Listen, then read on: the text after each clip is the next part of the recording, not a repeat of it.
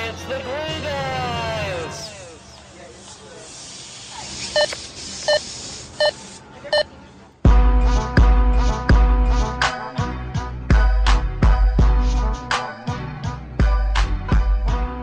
All right, well, welcome back to the Glue Guys. This is Mike here. Say hello, Brian.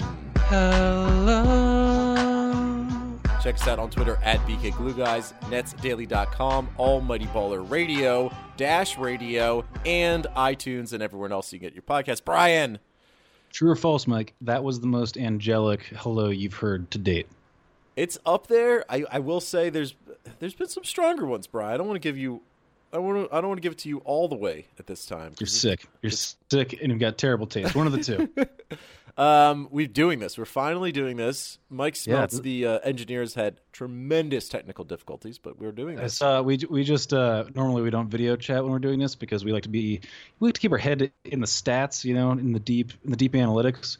And I was just video chatting with Mike, and you get a vein is pulsating in his forehead while he's I'm just so about angry. To punch his computer in the face. But he's a real professional, guys. Everyone, let's give Mike a little shout out. Mike does a lot. Mike does a lot for the show. Come on, guys, tweet at Mike, saying, "Hey, good job, good stuff." Well, hey, Brian. If you think that, I don't want to force you if you don't think that. This will be a big show today. We are really going to dig deep into free agency. This is our free agency preview. We're going to go through a whole bunch of stuff. We have some listener email that we want to get to. We're going to begin with the restricted free agency preview, Otto versus KCP, and then we're going to get into some more stuff and then some crazy NBA news around the league. So we'll talk about all of that. Brian. Has there been news around the league, Mike? I don't remember. Should we just jump to that? Just get it out of the way because everyone's going to be talking about it? Or do you want to go right into the Nets as we usually do? Here's what I want to put at the top of the show. Mm-hmm. I was, from beginning to end, at no point was I ever even a little bit wrong about my hot takes on Phil Jackson on a monthly basis. True or false? You were always right. You were always right. Thank you, Mike. I was always wrong.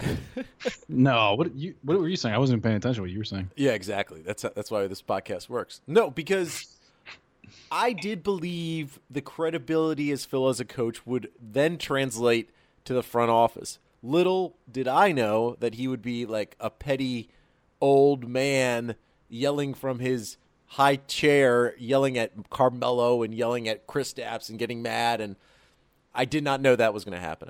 I expected him to provide the Knicks with a level of professionalism and class, and it was the opposite. So it was bad. So,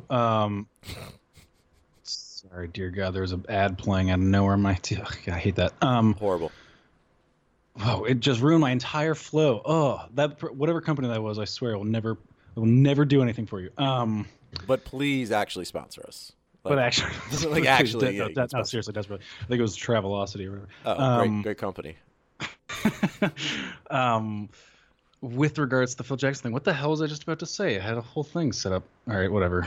Did you read the Charlie Rosen? That's what it was. Okay. Thank God. This is why we're just. Oh, man, we are the best. We're the best team, Mike.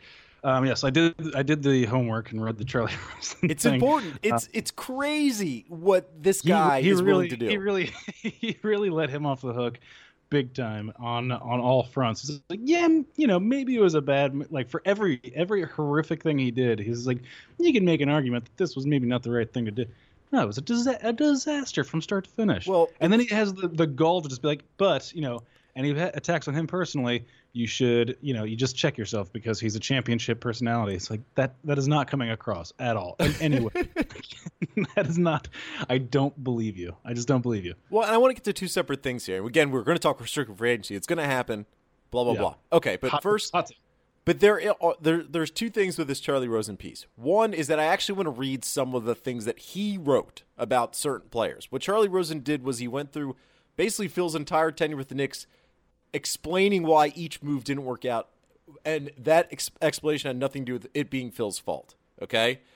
He called Tyson Chandler a no-offense, overrated defense, and chronic malcontent. Tyson Chandler, who's, like, known as Captain Veteran, like Mr. Good Guy, who you always want on your team. A guy who's been in the league that long with that skill set is not a malcontent everywhere he goes. It just doesn't happen like that. It's, in fact, the opposite, right? Yeah. He trashes Amon Shumpert, Tim Hardaway. Tim Hardaway, selfish, defenseless, which I think he means without defense, but he says defenseless, and incredibly immature. The Joakim Noah part may be the best in terms of how much maneuvering, ninja moves he had to make to do this. So this is what he said, okay? Yes, Noah had lost a half step laterally, but he was still a tough and savvy defender. Arguably the best passing big man in the league. That was true at one point. A perfect fit for the triangle. He wasn't in game shape, he being Noah, when he reported for training camp. Then he got sick. His conditioning got worse. As a result, he never sufficiently was physically fit to be a plus player. Then he got hurt. Then he took a drug he shouldn't have taken. All told, signing Noah was an unmitigated disaster, not totally of Jackson's making. Which is like, Joakim Noah has the worst contract. You know, everyone talks about Mozgov. Mozgov's contract was so bad that the Nets got D'Angelo Russell. Noah, they were offering Noah with Kristaps Porzingis. You could have had Porzingis if you would have taken on Noah's contract, almost at this point. I want to see what this dude has written about Billy King in the past, and specifically with regards to the Darren Williams things, because when he offered Darren Williams that contract, it actually made sense, and then things went horribly, terribly wrong. When Joakim Noah played for the Knicks, everyone knew he was pretty much like on the back end of a career that he had been slipping away for a while. And he wasn't even a player that you could imagine as finding like a nice little role later in his career, right? He's always been a weird, kind of awkward player who was successful because he was in a great defense overall, and that he was athletic enough at that point. But he wasn't going to be a guy who was going to mature with the game. Right. No, any disagreement over here. And then it continues. Carmelo, obviously. What's interesting that Rosen paints Carmelo and says there was this whole thread in this Rosen piece about how allegedly the New York media hates Phil Jackson from an incident in 1999, which is unbelievable. 18 years ago. The way that they rolled out the red carpet for him for Knicks, none of that is at all true. Like, everyone was so amped up for that dude's hiring, and that is just so patently false. And the fact that Carmelo is the victim, Carmelo's been, Carmelo has deserved some of the things that he got, but he's basically been savage just because he's a selfish player. But he's overall, seems like a good dude. Hasn't really done anything to hurt the Knicks. He's been savaged on a variety of fronts for justifiable reasons.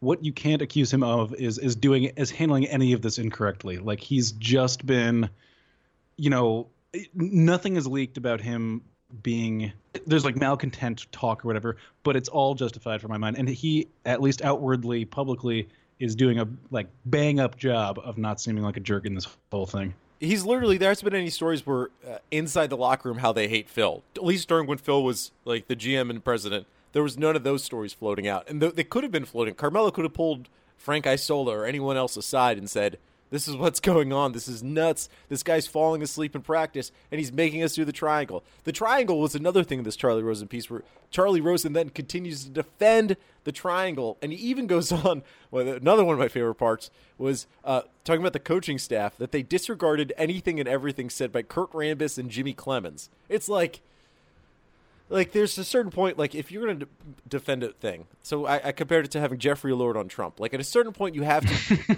to give some ground to seem credible, right? You have to give some. You can't defend everything someone does. You just can't. And this Charlie Rosen thing. The funny thing was it's so transparent at this point what Rosen does that I don't know. I think it is like reading someone from inside Phil's mind, because this is how Phil probably thinks. Even though Rosen says at the end of his piece, I haven't spoken to Phil yet, which is all right, that's just baloney. But yeah, that all reminds me that I meant to make fun of you for your scars after that facelift you got, Mike. Sorry. Brutal. This is blowing my mind. Sorry, this is blowing my mind that this is happening. What do you want to say about that, Brian? Nothing. I've got no hot takes. It's just I think the president has the hottest of takes. Yeah. You'd be incredible with LeVar Ball, by the way. I would what? President Trump with LeVar Ball would be. Oh my goodness. Would be a beautiful thing. By the way, did you see LeVar Ball at the wrestling? Yeah, I was about to say, get them both on Raw together. Dude, let's get it. Yeah. I was surprised. someone else said this about how Big Baller Brand must be terrible because he looks fat in every photo. But then when he takes his shirt off, the guy's like, yeah, pretty fit. Pretty fit for an older dude. He's got those old muscles are still intact, you know. All right, you want to do restricted free agency? Yes, let's get into it. Let's get into the nitty-gritty.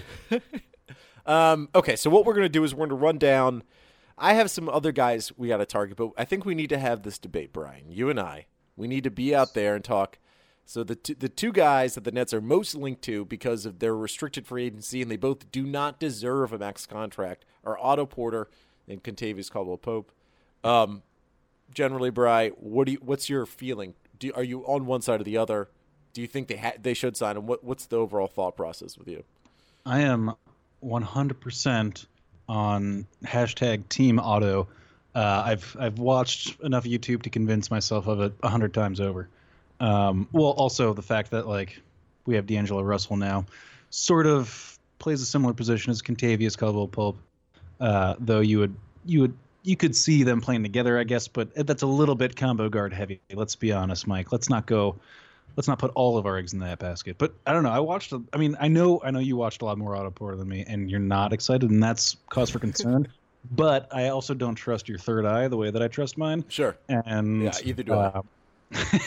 And the finishing at the rim, and it seems like he's basically just finishing at the rim or shooting threes. Seems like a perfect fit, and the percentages just get me going. You know, those percentages are too. This is also, so we'll get back to this too, but I like there's a theme of just high percentage shooters across the board. I know D'Angelo Russell's a little less on that front.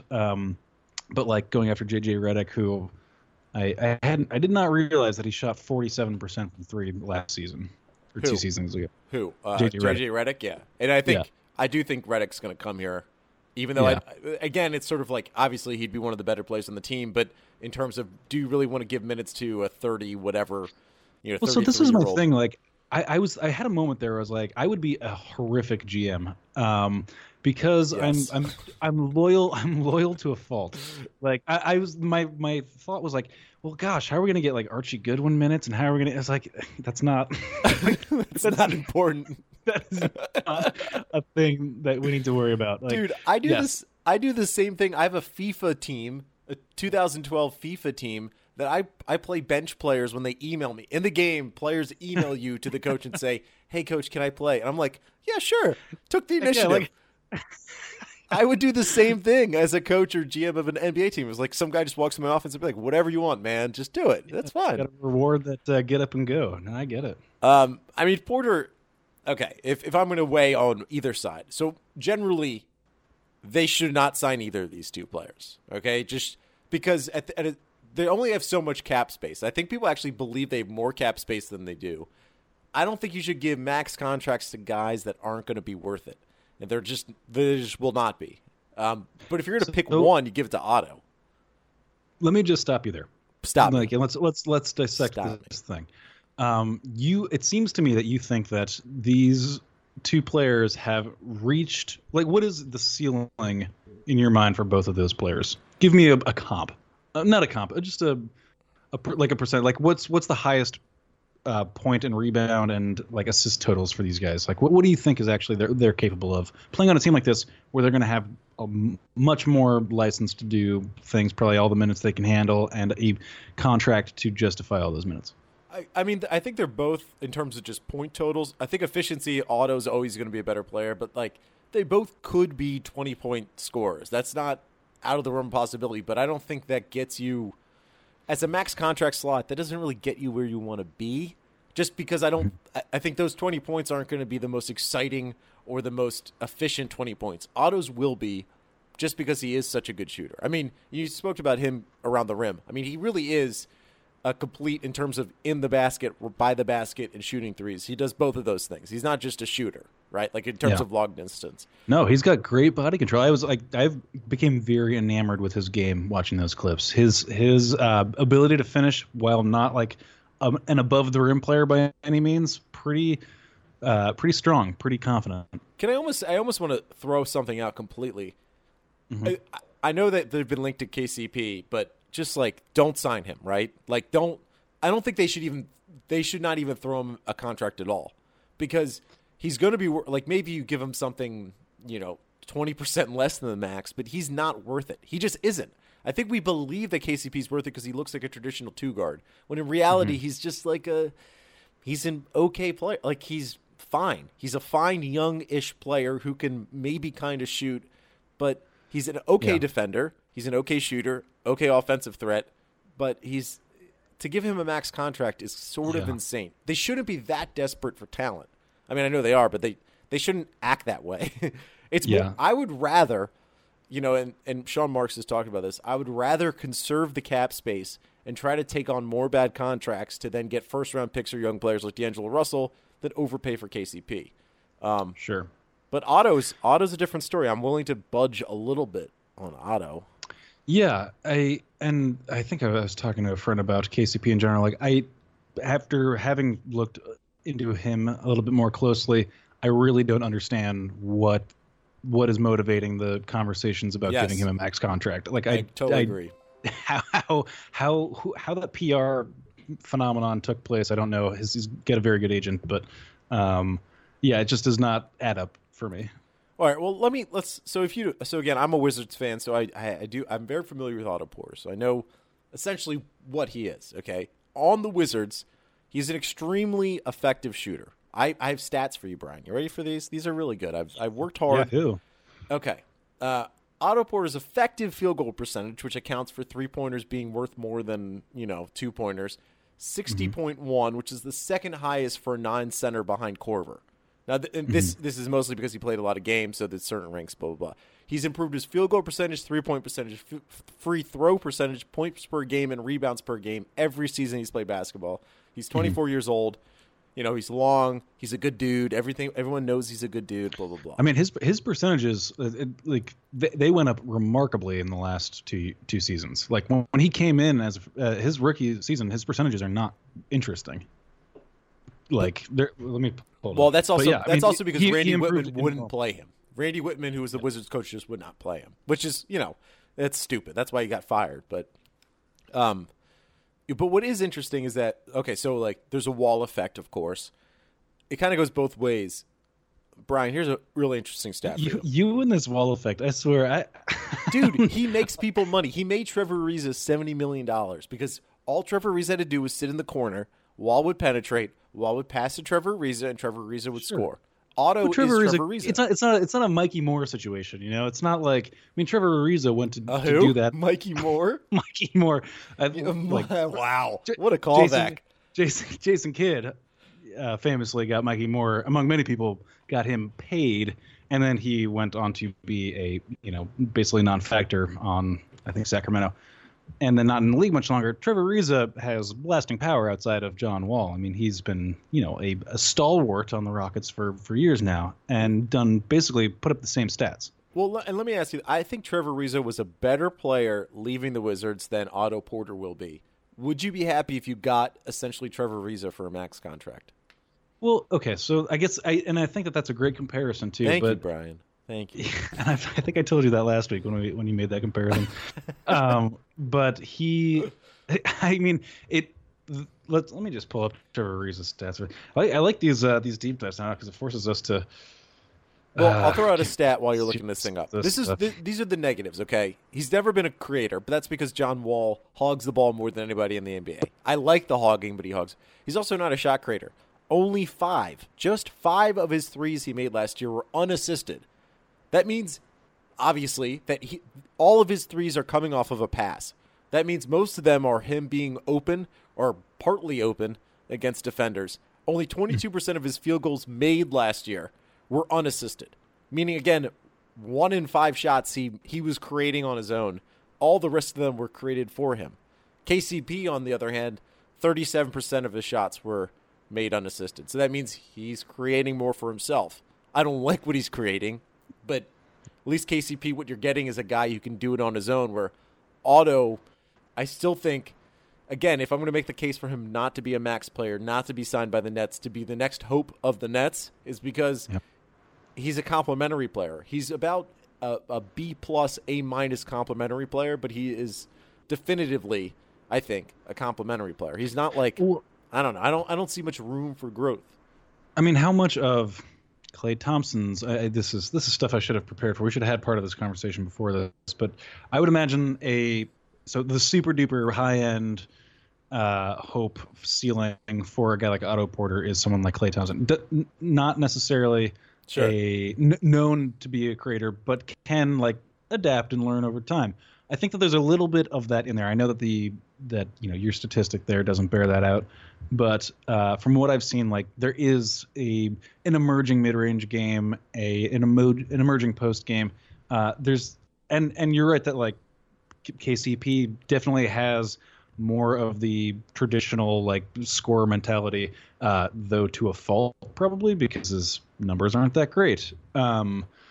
So I think that's the hope. If you don't think that that's even remotely possible, and I'm not saying that it is, but if you don't think that that's anywhere close to remotely possible, then I agree with you. I think max contract is maybe a misallocation.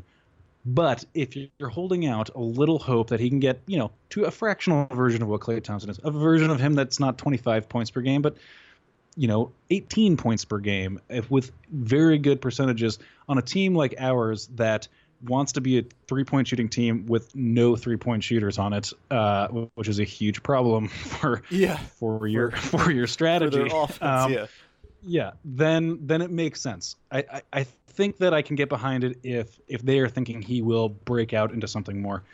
I totally agree. It's a big risk. It's an enormous risk. Is it a risk that we can't afford to take? I don't know. I think I do it. I want to lay it out like this, okay? Again, against max contracts for either players, I like Otto more than KCP, blah, blah, blah. Okay, the contract space that it would take up, cap space it would take to get Otto Porter is about $24.75 million a year, something like that, over 4 or 5 years. I forget how long they can sign Otto Porter for. Mm-hmm. That amount of space should then capture you at least 2 first-round picks if you use it for salary dumps. At least 2 first-round picks. So would you rather have Otto Porter at a guy who, again, I think Klay Thompson is, I mean, that's like the highest of high ceilings, I think, for Otto Porter, but that's a good one, right? As you Who are you seeing? I don't know. Who are you seeing that dump coming from, though? Like, I think that what, the salary dump? Well, okay, so here's what, like, in our last salary dump, right, your reaction, your reflexive reaction was to be pretty pissed off that, like, that taking on Mozgov only got you, and losing, your best player only got you what it got you. I think on paper, a salary dump is it's one of those things that it's hard to know how valuable it is, and I don't know that amount of space equates to 2 first-round picks right now. I don't know. I feel like everyone's pretty cash rich, unfortunately. Well, I think what we're slightly seeing, especially with this Chris Paul trade to the Rockets, teams are becoming more risky, and to become more risky, they're going to have worse and worse contracts, and the more of those bad contracts that are out there in the NBA, the more they need to be dumped on the team like the Nets. And I'd rather them preserve that sort of flexibility space, them to be mobile enough to take on bad contracts, to insert themselves as the third team in the trade, as opposed to getting someone like Otto Porter, who I like, but I don't think he's not special. He's not. He's a nice player. Again, B+, A- complimentary player, but he's not. I don't see an expansion of that. Like, when you see a lot of young players, like even Gilbert Arenas back in the day with the Wizards, when he signed with the Wizards as a restricted free agent, there was a belief that, okay, maybe this guy is a ball handler and a scorer. Maybe he'll expand that role. James Harden, with the Rockets or whatever, when they traded for him, they believed extrapolate his stats, he will be better.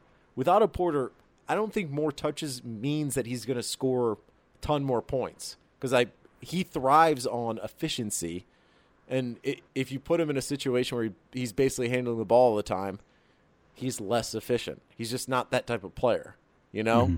I mean, but would I be devastated if they got Otto Porter at a max contract level? I wouldn't be devastated by it, but I just think we're supposed to believe that this team is doing things the right way, the quote-unquote right way, that they're not rushing into things. And Mm-hmm. I think feeling like we have to use this space to sign a guy is not doing things the right way. Like neither of these players are guys that like really will impact the long-term future of the franchise? Well, I don't know. Well, I think the right way can mean a lot of things, obviously. What I think it means in this case is always getting in on the ground floor and being the party responsible for a player's growth. That's what I think it means in some cases. Giving someone like Paul Millsap that money or part of that money, or Serge Ibaka, or any of the other guys that are like maybe possible but probably not really that possible. That I think is circumventing whatever process they think is in place. You know what I mean? I think it's more about that youth, that growth. Despite giving the big contract, it makes more sense to me to do it with a player like Otto Porter than a veteran that's established that is kind of going to be a hired gun for a few years. Well, I do want to go into, so JJ Redick seems to be the veteran that is most linked to them. Yeah. Are you pro JJ Redick being on the team? Let's say it's $18 million a year or whatever. Is that the number? I think for any more than $15 million, I'd be a little bit cautious. But I've convinced myself that we 100% need. Well, first of all, like I was saying, he's a 3-point shooter on a team that wants to be 3-point shooting and doesn't currently have that. So that all makes sense to me, basketball wise. Yeah, he's old, but I mean, and again, we do need some veteran presence to keep the wheels on the car, for God's sakes. So yeah, I've convinced myself that it's okay. If it turns out to be 18 million or north of that, then that'll be suspect. But and to be, I mean, and you don't want to think guys will not want to sign with this team if all they're doing is flipping them the next year. But JJ's Redick, it will be a guy that will have maintained value, right? You would assume he'll maintain as a really good 3-point shooter who can handle the ball slightly off of the bounce and all that goofy stuff. So he would be worth the risk. He sounds nice on podcasts, so he must be a good guy. He has a place in Brooklyn. We all like that. And I think there was something interesting that came out of the D'Angelo Russell Timofey Mozgov press conference, even though it's the D'Angelo Russell press conference. Well, you had an interesting take about why. What did you think of D'Angelo's performance, first off? What was this bit? I forget. That he was boring on purpose. Oh, yes, because he's at a certain age, you equate boringness with maturity, and he wants to be seen as mature, and which I like. I like it. So you think it was a calculated sense of being boring? Not calculated. I think it was a reactionary, or he's just being he's just trying to save himself some trouble, right? And I dug it. I'm like the more stuff that I read into is less like I really have a hard time watching press conferences anymore. There's just so little substance to cling to that I'm like, I do the thing where I just spin my wheels about body language again, and that doesn't get us anywhere. But more to that, I liked the little ribbing he gave to Karis LeVert and stuff. I like that there seems to be already a friendship in place. I read that differently.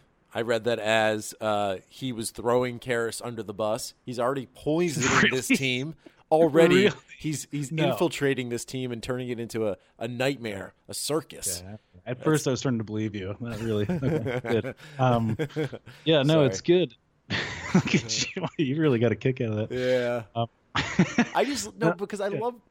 Immediately, we're going to be D'Angelo Russell defenders about. I don't know anything of his past besides the Snapchat incident, but it's like you equate the belief of the man against the headlines, right? The headlines on D'Angelo Russell was like just the Snapchat thing, and that was it.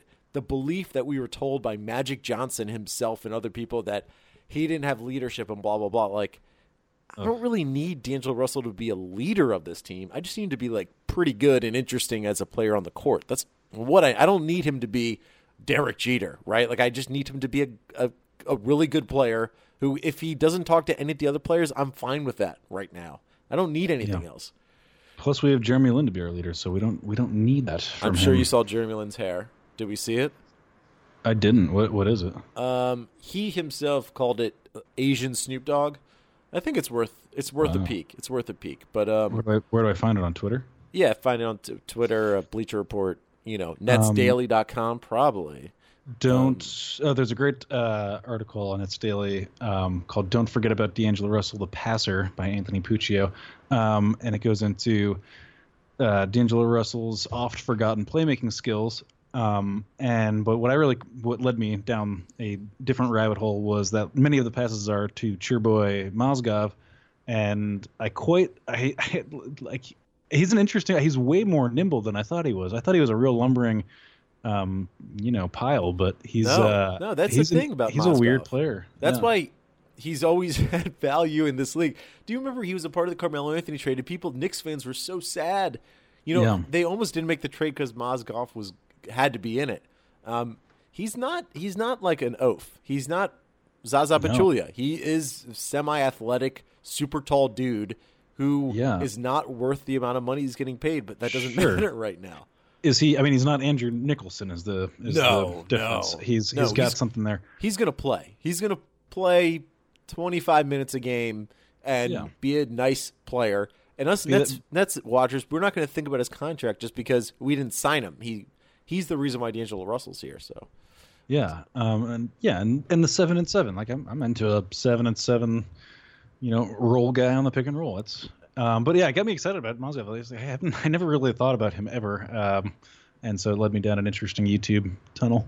And so what's funny is that we began this about JJ and kind of now backtracking to it, but there was like something out of the D'Angelo Russell press conference, the fact that some talk that like we're going to grow together. Us young guys, we're a young team, but we're going to grow together and be good together. When I think we're both from the camp. You got to have some veterans, right? I mean, they talk about how important Brooke was. They talk about how important Jeremy Lin is. Talk about how important Randy Foye is. There has to be some veteran presence. That's why I would like a JJ signing. I would like them to throw money at older veterans just to be a part of this team and to maybe sort of mold these guys, grab them around the shoulder, bring them in, make it interesting, not just because young guys growing together. I still think Philly, while we love the process right now, it's going to take an awful lot for Markelle Fultz, Joel Embiid, Ben Simmons, guys who haven't even really had college careers, much less pro careers, all like suddenly just all be good together on the same, timeline. It's just unlikely that it happens. You need like some dudes like the Wizards. People come in, free agents come in and kind of show the way a little bit, and you can't just suddenly burst up. Really, only like LeBron. LeBron was the guy that like burst through by himself, but. Yeah. Like Iguodala went to the Warriors, and that meant a lot. And now, by the way, did you see the Nets are mentioned along in the Iguodala race? I did see that. Which one, obviously? So the story is, which is hilarious. I think people need to realize this. When you see a story about a free agent, this is this time of the year, right? We're talking free agency. You'll see stories about the number of teams involved with a certain player. That story is being sourced from the agent, right?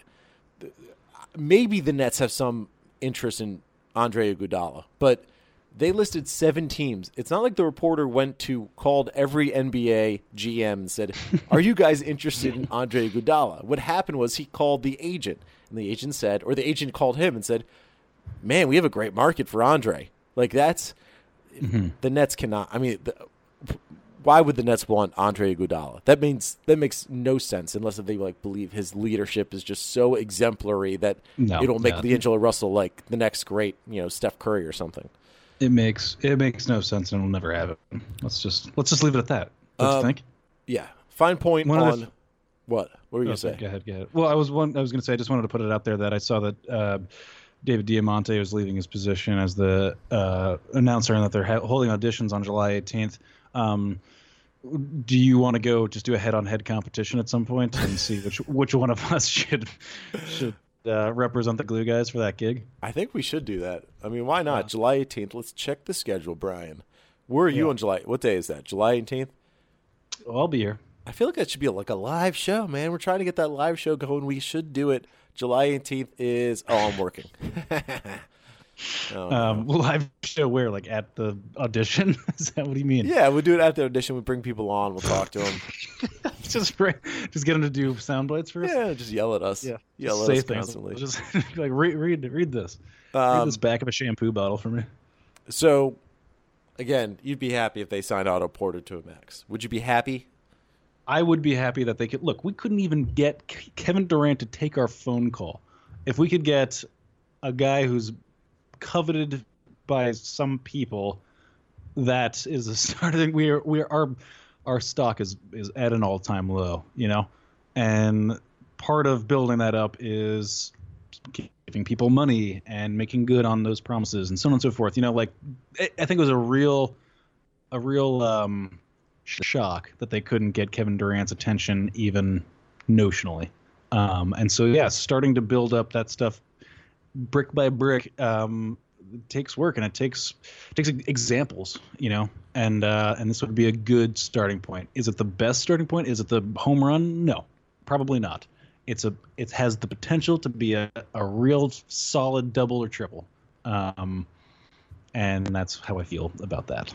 I will say it would be a good signal for the Nets if they actually signed someone to a certain amount of money. The funny thing about the Mozgov, D'Angelo Russell, Brook Lopez trade was that new move, I think, was like a net zero for the Nets in terms of salary.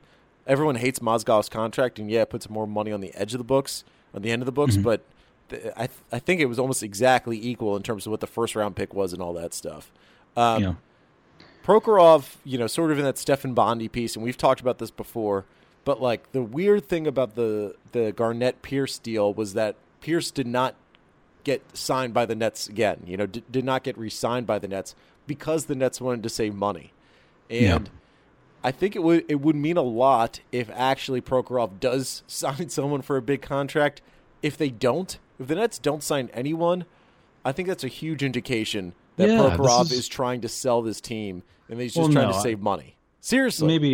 Maybe not. I mean, also, it can only mean bad things, to be honest with you, because it means one of those two things. It means we can't get people's attention, or we're being cheap. So there's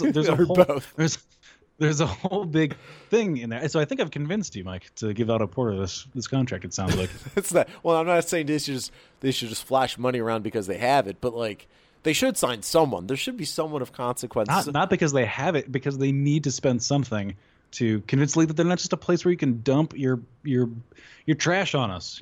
This is a franchise that needs to be respected, and part of that is like giving the money to the people you want to give the money to, not just the people you have to do things. Well, and you think Marks as a GM would want to sort of put his stamp on a little bit more than, as you're saying, being a dumpster for bad contracts, right? Like he would probably want to put some money out there on some guy that most people maybe don't think is that great and hope he's really good. By the way, here's the thing. Yeah, sorry, go ahead. Oh, what were we going to say? I have a list of guys I like that. I was going to say, here's how you know that Otto's going to get that offer from us. Crab got an offer. It's your boy, what's his face, Johnson. The guy we already forgot. Yeah. Yeah, yeah, exactly. They got offered outrageous contracts for their relatives, stock in the NBA. This guy's going to get that contract. He's going to get that offer. Is he going to sign it? I don't know. That's a good point. That the Nets were willing to basically sign two guys for a good amount of money last year. They didn't get. So yeah, I mean, maybe Prokhorov isn't trying to be so cheap. I do worry about that, though. I do worry that there's just the commitment from his end, the Russians' end, is not obviously as strong as it was in the beginning. And I think as an owner, it's advantageous to have sort of this like long rebuild that you can believe in a little bit, because your team could be super cheap and yet still be slightly interesting. D'Angelo Russell makes the team. I think Sean Marks is smart enough that he would have vetted that situation.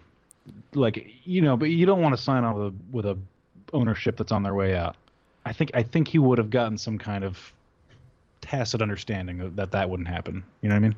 Yeah. I will say the Sean Marks, we got to be careful on saying how good he is. Let's see a little bit more, right? Karis LeVert was a win. Jared Allen was apparently the first one on their board. He was all that was left. He was the guy they wanted to trade up for. Which can Can don't really you believe Jared Allen's hip pointer, and we don't get to watch our rookie again in summer league? Is so annoying. I mean, that's all I want. All I want to do is flip on the TV and see some terrible basketball, but I just want to see Jared Allen dunking on people. Jared Allen get his 14-9 game, and it's been like, it's gonna happen. This is it. This is the deal.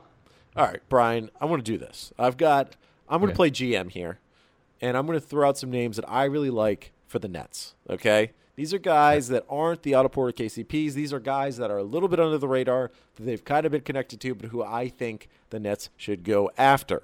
Free agents I target. This is the segment. You ready to go? Yes. Okay, number 1, Joe Ingles. Okay? Oh, he's also getting an offer, and you can I will bet whatever, something valuable that guy gets an offer from us. Absolutely. He's I think it's the Brisbane Sea that separates Australia and New Zealand. He is Australian and Sean Marks is New Zealand. They are basically like being from Connecticut and Massachusetts. That is that close. He's a guy who can shoot the three from a winning team. I love him. And he's just a weird, somehow paradoxically interesting playmaker. Like, despite all of his, just looking at that guy, you would not think playmaker. I mean, playmaker. We have kind of a prejudice against slightly balding white guys. I mean, that's just an offensive bias, but it's still it's one that has a long history of being true. As far as playmaking goes, I'll just say, like the balding, stiff-looking white dude is generally your 3-point stick him in the corner guy, but he does a lot. He's interesting, and he's sort of, I mean, and it kind of works in his favor. I imagine when he steps on the court, most guys aren't thinking that he's going to do anything besides shoot threes and throw elbows, but he does. Yeah. He does do more than that. And again, the Gordon Hayward thing's interesting. Obviously, no one wants to see him go to the Celtics because everyone hates, the Celtics. By the way, did you see the Danny Ainge family feud over Gordon Hayward? Did you see this story, Brian? News around the league? I didn't see it. I was talking to somebody about it. But yeah, go ahead. With his son. So Danny Ainge's son is running for like state senate or Congress or something in Utah, and he is tweeting out. There's a story in Massachusetts about how they want to have a millionaire's tax, and he, running for Congress in Utah, tweeted at Gordon Hayward, say, "Hey, this is something to think about." Essentially saying to his dad's free agent target, "You should not go play for my dad. Stay in Utah," which is smart on his part. I mean, we're talking about it. We're pushing the needle for him a little bit, but anyways, I think so. The Gordon Hayward thing is interesting because any way it goes for the Jazz, if Gordon Hayward signs with the Celtics, why would they want Joe Ingles? If Gordon Hayward re-signs with the Jazz, why would then they don't have money for Joe Ingles? Joe Ingles comes to the Brooklyn Nets. We love him. We're happy.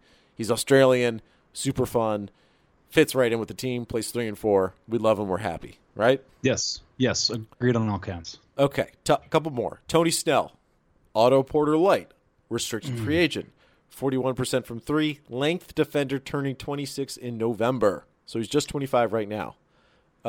Great hair, excellent skinny look. Skinny guy, looks great in uniform. We know he's probably not as good as Otto, and the Nets need impact players, but let's say Otto's at $25 million a year, Tony Snell's at $15 million a year. That extra $10 million can get you Joe Ingles. Joe Ingles and Tony Snell versus Otto Porter, that's an interesting discussion, so I don't know. But Tony Snell's a guy to look out for. I personally don't like Tony Snell's game. I'm just putting it out there.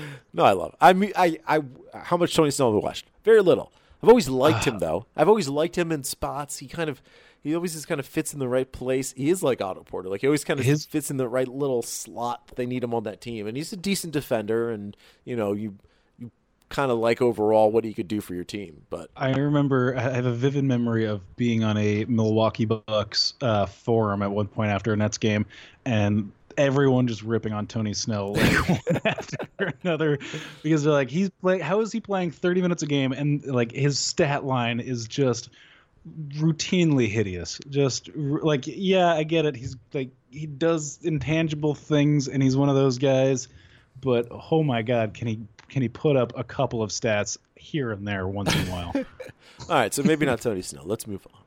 All right, I'm going to go two more. One's obscure and one's one name that you'll love. Okay, Brian? Ian Clark. Okay. Do you know who Ian Clark is? Yes. The guard off the bench, a solid contributor on the best team in the NBA. In a crowded backcourt, he's a solid shooter. You would imagine the Warriors are not going to sign him. Throw him like $5 million a year. Let's see what we can get out of Ian Clark. He was on a really good team. Bring him over. He may end up being really good. We just never saw. I kind of like that as just an under the radar. Like nobody's thinking about him that much, and everyone. It's very easy to be like he gets the benefit of playing with all the best players, and for that reason alone, I think there should be some level of intrigue. Yeah, it's just if you can crack that rotation at all, which is what he did. He played, I don't know what it was, 15 minutes a game this year or something like that. That's pretty good for the best team in the league. And if you're playing that many for them, you could play at least that many for the Nets and contribute more than, I don't know, Randy Foye, who we just and though I wasn't looking for him, you could often hear me say, "Who is that? Is that guy Ian Clark?" And over and over again, whenever he would do something good. That's how I felt about him. Yeah. Yeah. He's just like one of those guys kind of pops like, oh, that's a nice. Actually, Pat McCall for the Warriors this year did the same thing. I was like, oh my God, how do they get this lanky guard too? Last one, Brian. You ready? Yes. I've talked to you about this before. It's a guy we all know and maybe love. He played for the New Jersey Nets. He is a free agent this offseason. He has a bald head. Is it Richard Jefferson? That is the exact description. It is not Richard Jefferson. It is the I don't know, penthouse version of Richard Jefferson. Who is that, Brian? The penthouse version of Richard Jefferson. Whoa. Why can't I think of this? I don't know. He's got a bald head. He dunks the basketball. He dunks the basketball. What the hell's going on here? I can't think of it. What is it? Vince Parker. Yeah. Dude's by the way, agent. We didn't talk about this at all. Did you watch the awards show thing when it was on? No, I'm not going to hate on it, but I didn't watch it. I watched it from start to finish with our mutual friend, Elliot. Your boy, Elliot. Shout out. Boo, boo, boo. Who was glued to the TV watching this thing. I'm surprised he wasn't there. I was every ounce of my body was prepared for a sustained 2-hour cringe-a-thon. and you are a good cringer. I'll tell you that. You have a good cringe. I get it. I feel it deeply. But I was impressed. Here's what makes up for it. I think for first go out, it was an enormous success. Drake was cringy on a couple of occasions, and that's, I guess, to be expected. His like default thing is like when a joke is like not working or things are like drying up, because he was doing these like interviews with players in between clips and stuff. Okay. He would default into just making fun of what they were wearing, and okay, you can do that once a little bit, but like every person is ripping on their clothes. It's a little much. And then the conversation would fall. But anyways, I was just like, I think what's good about it and what makes sense is that, Eric Gordon comes up and he's super happy to get that Sixth Man of the Year award. Like he's like, oh, this is important to him, and it's kind of moving, and he had a little speech prepared. It was great. And I was like, oh, okay, I get if you can bottle that and sell that, then you have something here. The like Drake clip show element, you could probably scrap that. Well, again, I don't know why everyone's so people were mad that this was happening. I don't get why you would be mad that they're having it's just free content. It's more content that we're getting. We get to see great, like fashion, right? I mean, like we have to see the players that we supposedly love in a different setting. I do think this is the first one, and they had Drake, so there's a lot of attendance. I feel like if you had a year where it was like a bunch of Kawhi Leonards, no one's gonna I want Kawhi to win the MVP now just to see him up on that stage to see what happens. I think that's the ultimate moment. It'd be like Roman Polanski winning an Oscar again. Dude, I was a believer when I saw Kemba Walker like geeked out to win the sportsmanship award or whatever. Like, a bunch of guys are lining up to get their MVPs, and he's like, hyped up on a sportsmanship award, which is great. I love that. That's a nice thing. But and I think I was expecting it to be a little bit more.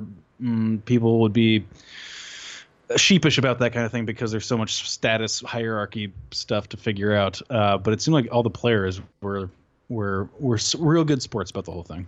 Do you want to do a quick Chris Paul, James Harden sort of just general reaction? You know what? I've meant to set aside time to think and feel about this thing, and I can't think of an interesting thought about it. I don't know. I don't have a knee-jerk reaction outside of I don't think it's enough to work. I don't think if this is the beginning of going all in against Golden State, I don't know that's the foundation you want to start with. I don't know. That's my lone hot take. Well, and so my take is not even off the team itself. My take is off other people's takes, with the fact that there's some meta take always. There's some belief out there that they can split up the minutes, where Chris Paul plays 20 minutes, James Harden plays 20 minutes, and they play 8 minutes together. And in those 20-minute periods where they're off the court, one's off the court, one's on the court, that person dominates the ball. And then when they're on the court together for those 8 minutes, they'll figure it out. Which seems, I've heard this a lot, and that seems insane. Just because you don't build this team because that's a regular season thinking.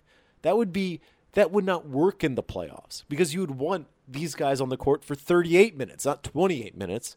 So I mean, it is literally, I believe this, the most interesting pairing possible in the NBA. There's no Dwayne Wade and LeBron was interesting in a way, obviously very interesting, but there was enough difference there that they could fit. I mean, LeBron's a natural passer, it could happen.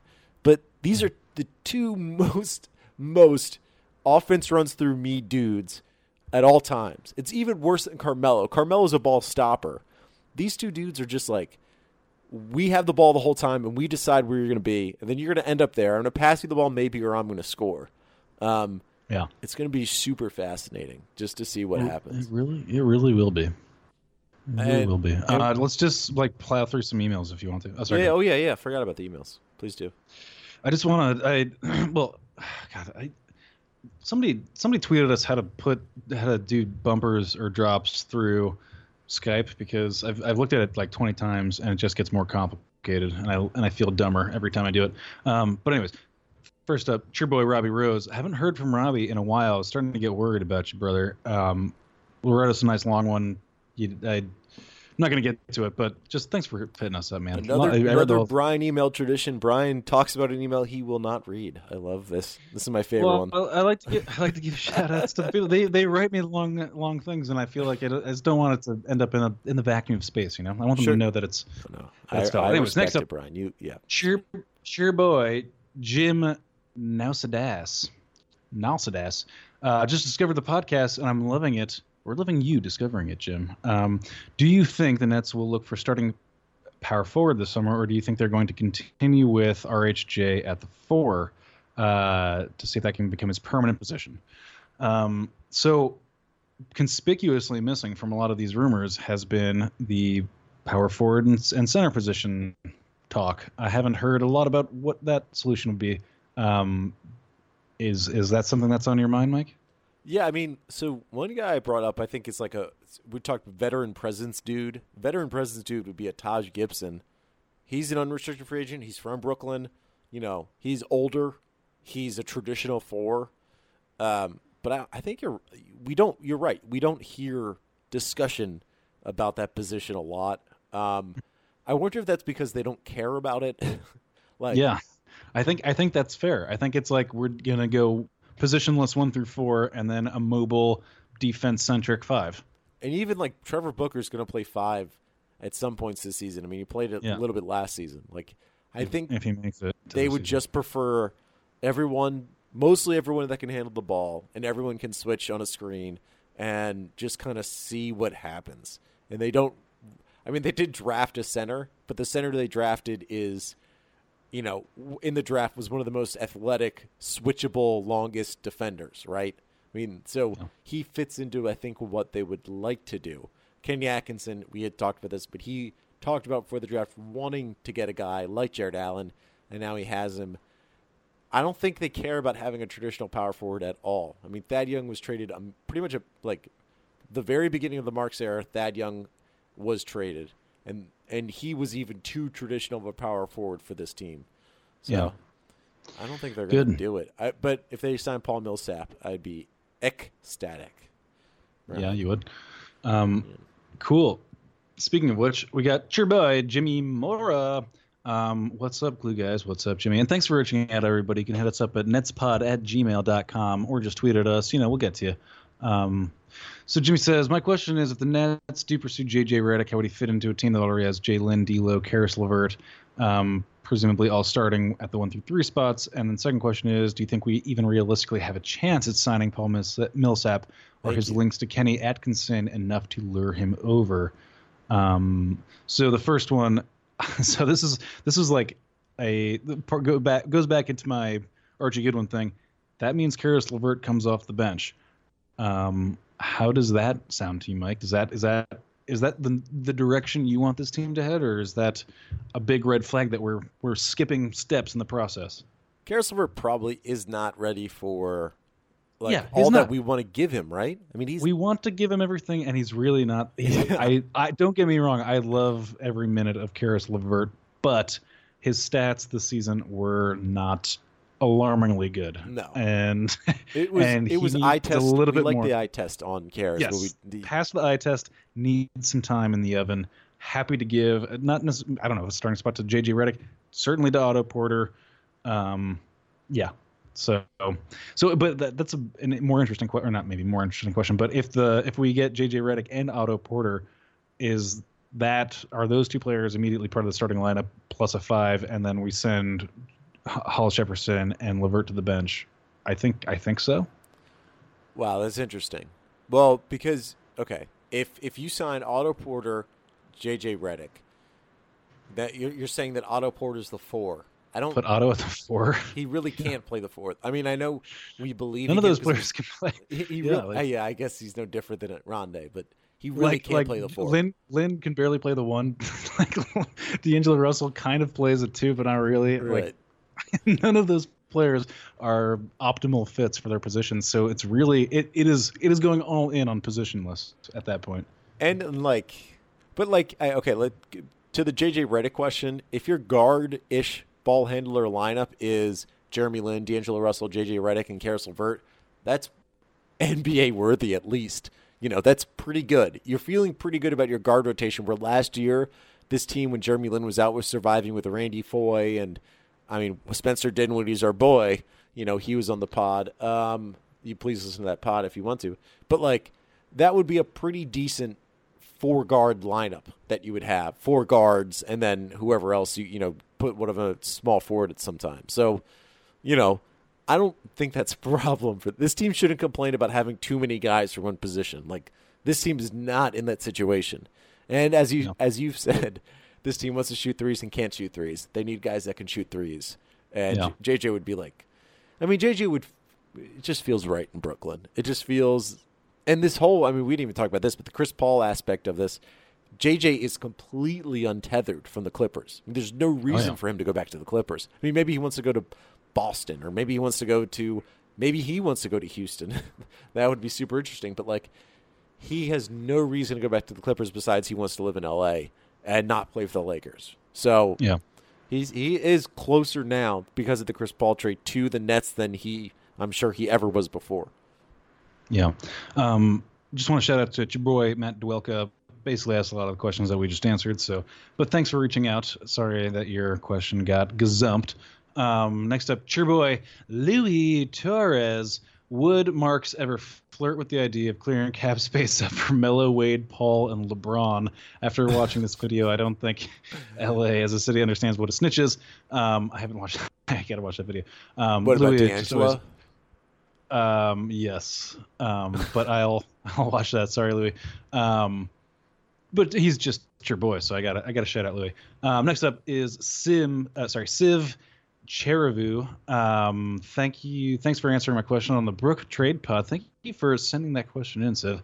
For the free agent spot, I'm wondering what would the Nets be better off with Ibaka, Porter, or Millsap. So this is a lot of Millsap attention. So there hasn't been a ton of stuff leaked. This is me talking, by the way.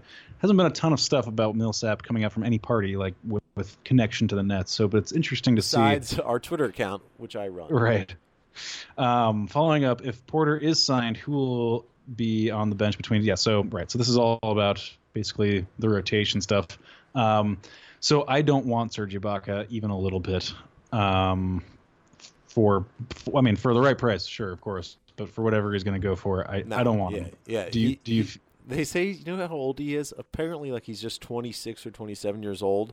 That's what they have him listed as 27. Yeah, but he looks like he's 35. He's 35, a hearty 35. Yeah. So, I there's no part of me like you that and wants he plays like he's 35. More importantly, it's crazy because like he's not a unicorn, but he was like the first center who could shoot and block threes that of our modern day. I'm talking like Manute Bol could do it, right? There are guys who could do it, but like of this like modern era of basketball right now, he was the first dude, and he already seems like a dinosaur. Like he's not good. He didn't do anything for the Raptors.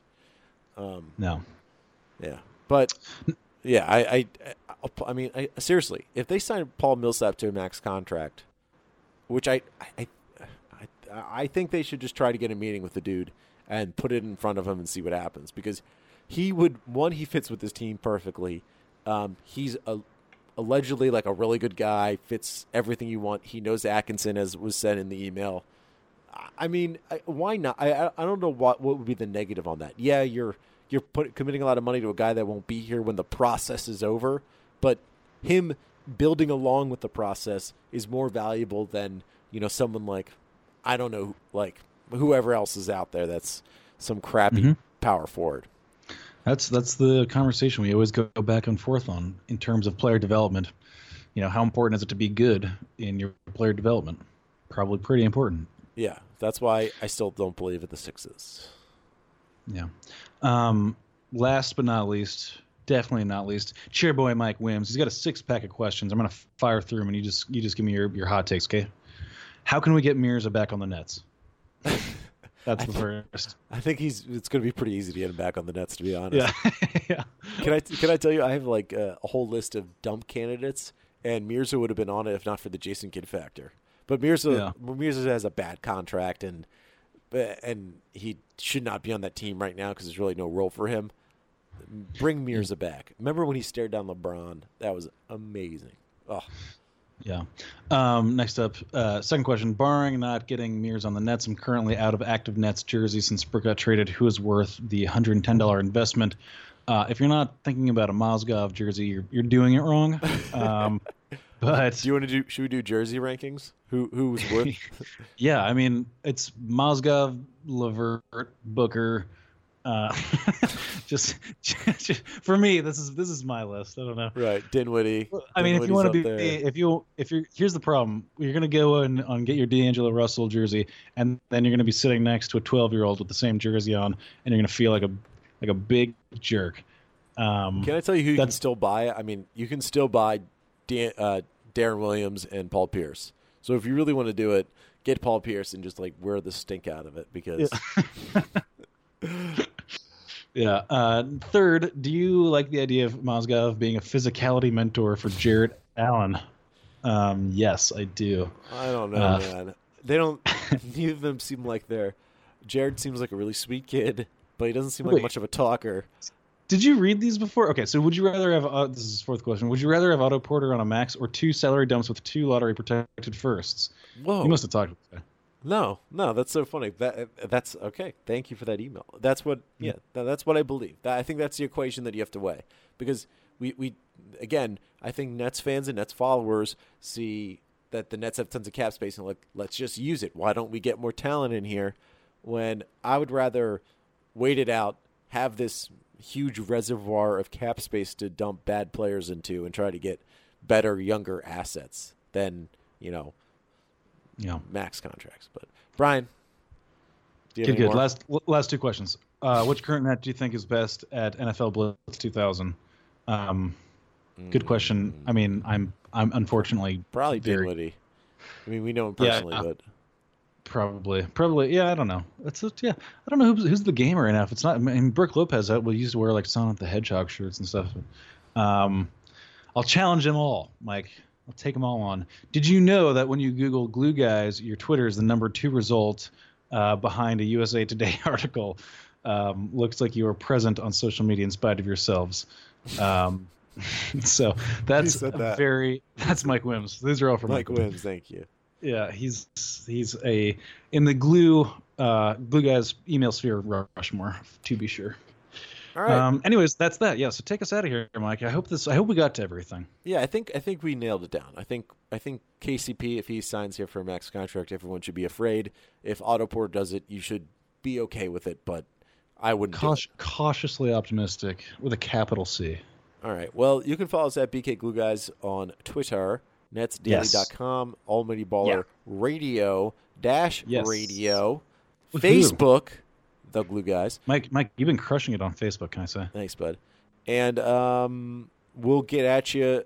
I'm going away on vacation, but we'll still do another Skype pod during free agency some point this week as news develops with the Nets. Brian. Michael. Good night.